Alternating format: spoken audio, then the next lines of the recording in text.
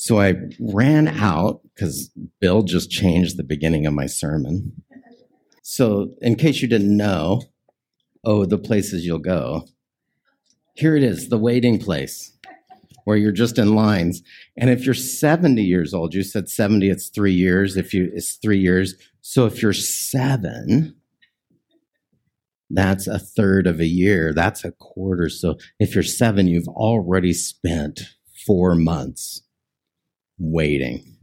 Unless you front load that time and you start to do that. But when you're in this place, it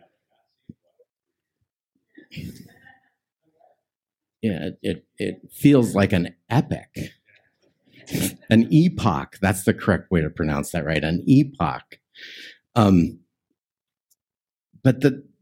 when we're in a place like this, the text this morning that I'm in Isaiah has the language that starts the prayer of what it's like when you're in this place and you've been set aside for a while, and maybe you're not in the most profitable place in the whole world. Like I like this long line that goes over the hill, comes down around here to the outhouse. Right? That is the essence of being set aside or waiting for a phone where the cord is disconnected. Because in the old way, it had to be connected for the phone to work. It's not the new way, but it's the old way. But what is the language that the Bible uses when you're in sort of that place? What is the prayer that the people of God use when they do that? It's called this. Are you ready? Why don't we do this? We just read this together. I'll do this in a different order than I had planned. If you will turn to Isaiah 64, that is page 1150 in your Pew Bible. Isaiah 64.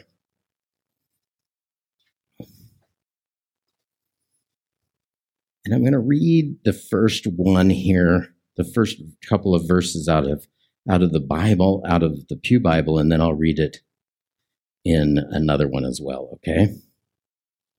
So here it is. Oh, that you would burst from the heavens and come down.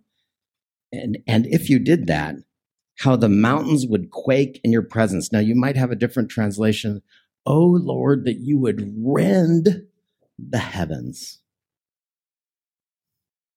Or as Eugene Peterson would say, oh, that you would rip open the heavens and descend and make the mountains shudder at your presence. This is the language, if you will, of the end of the world as you know it. And everywhere you see language like this in the Bible, they're essentially talking about the end of the world as you know it. Here's my example. Now, you don't have to flip to this, but this is in Mark 16, and it's on page 1569, or Mark 15. At noon, darkness fell across the whole land until 3 o'clock. And then at 3 o'clock, Jesus cried out, Eloi, Eloi, lema sabachthani, which means, why have you forsaken me? But why did darkness fall at that moment? Do you know which moment we're talking about? This is the crucifixion of Jesus, because the crucifixion of Jesus is the end of the world as you know it. Now, I get this on really good authority. And if I go to the Exodus and you have days and nights of blackness in the plagues and all of that, that is also the end of the world as they knew it. Or if we go to 2 Thessalonians, where it says all the heavens pass away with resounding fire, and it's the end of everything as you know it, which means not necessarily terrifying cataclysmic disaster, unless you don't know Jesus, in which case Jesus coming and rending the heavens would be a terrifying cataclysmic disaster. But if you do know him, it might not be so terrifying. But let's read the text and we'll get to this. I'm going to back up in Isaiah just a little bit so you'll know exactly where the text comes from and the waiting place that the people are in. So I'm going to start in verse 15 of Isaiah 63, and it says, Lord, look down from heaven from your holy, glorious home and see us. Where is the passion and the might that you used to show on our behalf?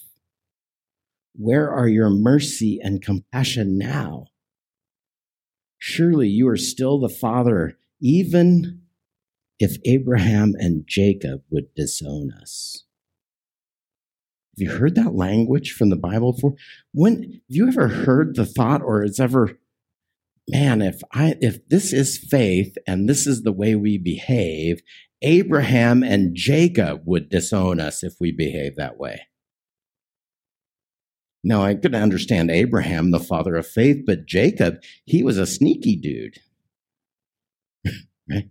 He was always working. He was a tail catcher. He was a tail grabber, always working for his advantage. What would you have to be like for Jacob to disown you? As we keep going. Lord, you would still be our Father. You are our Redeemer from ages past. Why have you allowed us to turn from your path? Why have you given us stubborn hearts so we no longer fear you? Return and help us, for we are your servants, the tribes that are so special, your special possession. How briefly your holy people possessed your holy place, and now our enemies have destroyed it. Sometimes it seems as though we never belonged to you, as though we had never been known as your people.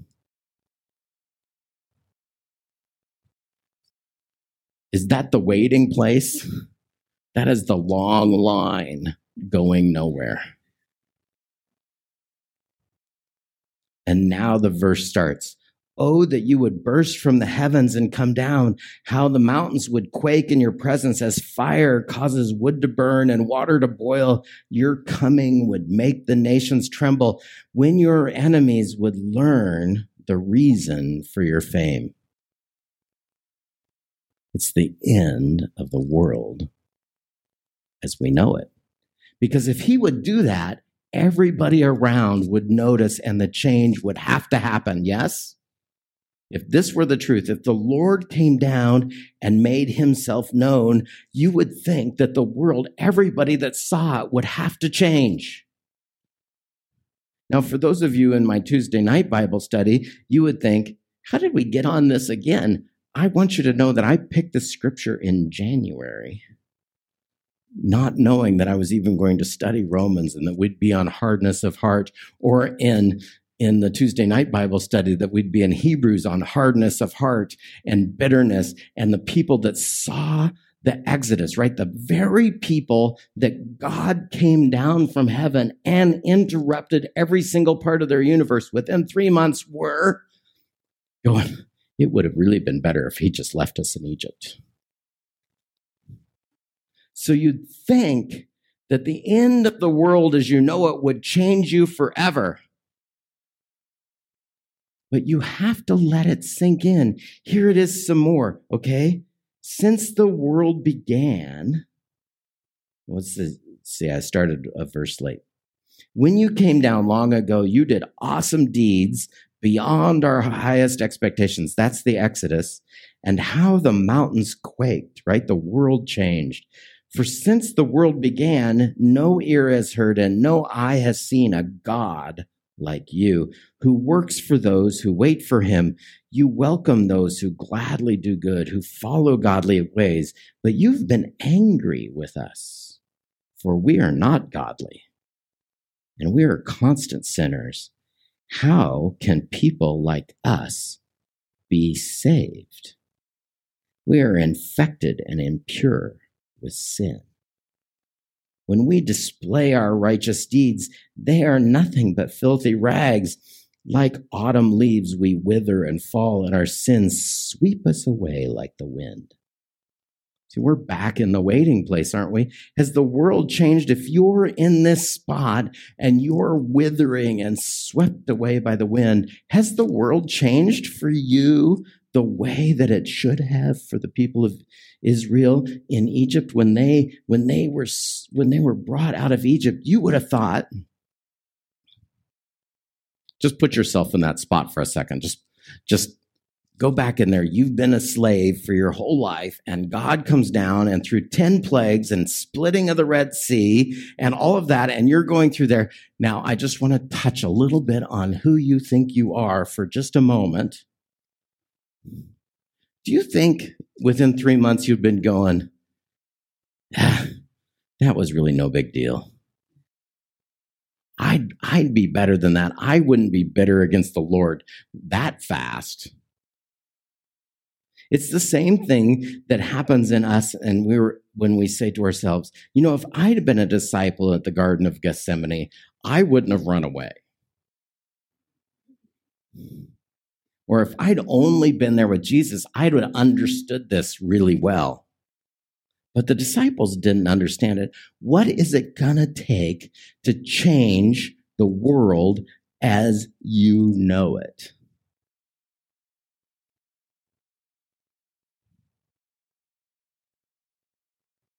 We are swept away, and yet no one calls on your name or pleads for mercy. Therefore you've turned away and turned us over to our sins. And yet, O Lord, you are our Father. And here's the verse that's right out of last week's sermon, right? We are the clay and you are the potter. We are formed by your hand. Do you remember last week in Romans when it said, and if the pot is marred, doesn't the Lord have the right to reshape the pot? So what it's going to take, the verse is starting to talk about what it's going to take to change the world as you know it. Because if you're a clay pot and you're infected, we are constant sinners. Let's see, we are infected. We are constant, impure. We are filthy. This is the language. We are swept away. If we are going to be changed as we know it, then what's going to happen is we are going to have to submit ourselves to the potter and be reformed. Are you willing to be reformed? Are you willing to let the world change as you know it? Because that's what that means. So everywhere in the Bible where the skies go black and the earths quake and all of those things, what they're talking about is recognizing that you're not the Lord of everything on the earth, but the Lord of everything else, Lord of the earth. When he shows up, the world will change as we know it. Yes? Okay. Just making sure that I'm speaking English this morning. Let no one calls on your name or pleads for mercy. Therefore you have turned away.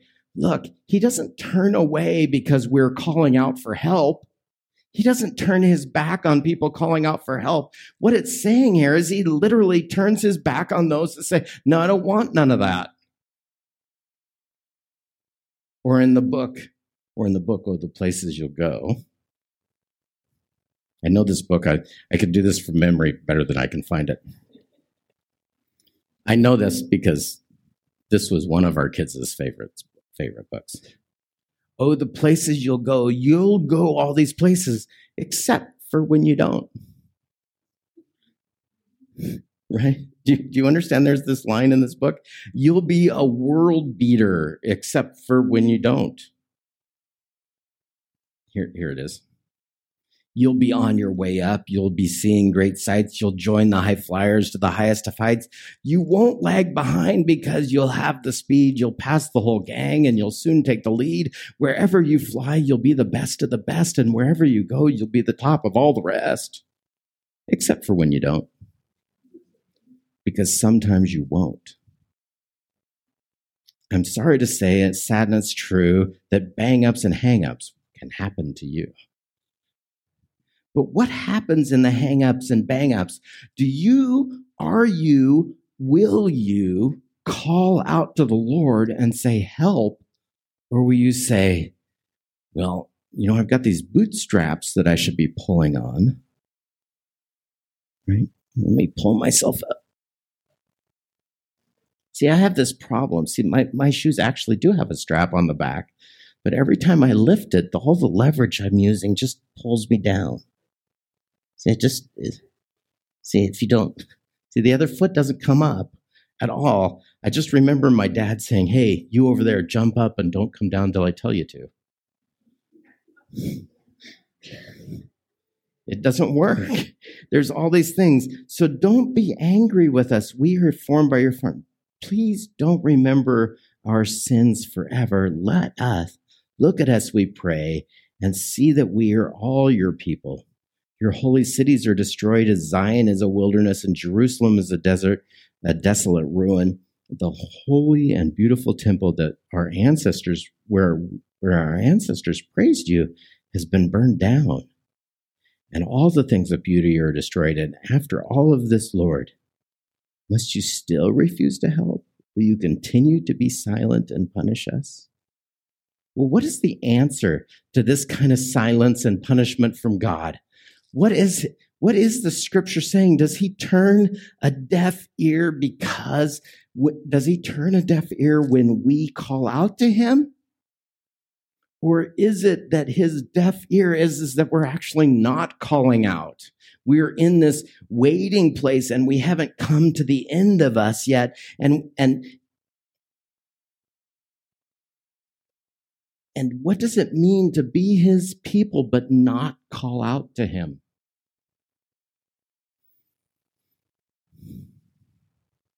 The text has God justifiably angry in that spot, doesn't he? Let me say justifiably angry. If we're called according to his purpose and known by his name, but we quit reaching out and saying help, and we quit calling on him and we quit receiving his direction, it's just like standing nearby somebody and not listening. And after a while, I don't know if your experience is this. Have you ever stood near somebody and you were talking to them, but you could tell that they were not listening to you? So if you can tell that, do you think the Lord of the all heaven and the universe can hear that in us as well? Do you think that there's a spot where he can literally go, I know that I'm speaking, but I'm pretty sure that I am now an adult in a Charlie Brown cartoon, right? Going, wah, wah, wah, wah, wah, wah. And then we don't call out and we think God doesn't hear us. But this is the Sunday of hope. Right? This is what this really large flame means. Right? Did you see how big it was? It's a wild hope. It's a hope that comes when we actually turn, as the text says. The problem with us in this place, and when we don't have hope, and when we're in a spot where it feels like we're in the waiting place and we're just waiting, and maybe you haven't done your 3 years of waiting yet, and it's all going to come at once. That the problem isn't with the Lord. The problem is with us not reaching out to him. But when we reach out, he does rend the heavens. He does change the world as we know it. Would you like your world to change as you know it? Because that's actually the meaning of apocalypse, not that it's a cataclysm. Sorry for those Tuesday nighters that have heard me harp and harp and harp, that the world has taken the word apocalypse and turned it into this thing that means that it's the end of everything and we ought to be terribly afraid of it. But what it really means is that we actually see Jesus for who he is.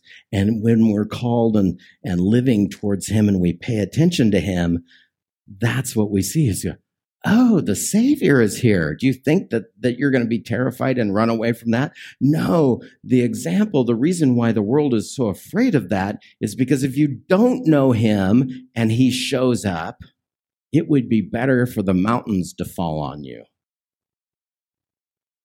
There'll be no place to hide. Or as Jonah says, I'm going to leave this place and run from the face of the Lord. I'm going to go someplace, and there's no running away from him. But you don't need to run away from him. What we need to do, if we want or need to know hope, and the Lord is coming, his first advent was a soft and gentle change to the world as we know it. But if you won't accept that one, you might get the second coming as your first understanding. Turn now. Let's do that. Let's turn now and not just sort of live in a world of unmet expectations that we had, that we sort of thought that God was just going to do it our way, or that we would get out of that waiting place, or that maybe, as my experience has been, that changing lines in the middle, like there's 6 lines to go forward, that I know how to slow down every line. I just get in it. You too? I'm so sorry. It's the way of it. But our text this morning on hope is literally that the Lord does change the world as we know it and is willing to rend the heavens. But if the heavens feel like brass to you, there might be something else going on. If your prayers just seem to bounce off, perhaps we need to come back to a heart of worship. Perhaps we need to come back and not take pride in the stuff that we do, but rather focus on the Lord Jesus and cry out to him for the help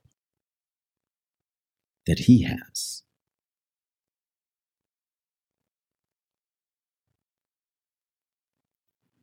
Otherwise, the chances for us to purify ourselves, maybe not so good. But he's got the stuff, and that's what Christmas is about. What would you like for Christmas? Perhaps him to rend the heavens and come down and change the world as you know it? Let's pray for that.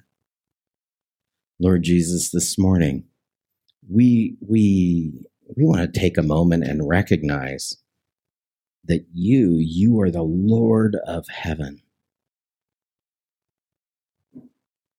and that we are not. And we ask that we would turn, that you would help us turn to you and plead out to you and cry out to you and hear your voice, that hearing it, the heavens would be rended and the earth shaken. Because that means our world would change. Please change our world, Lord.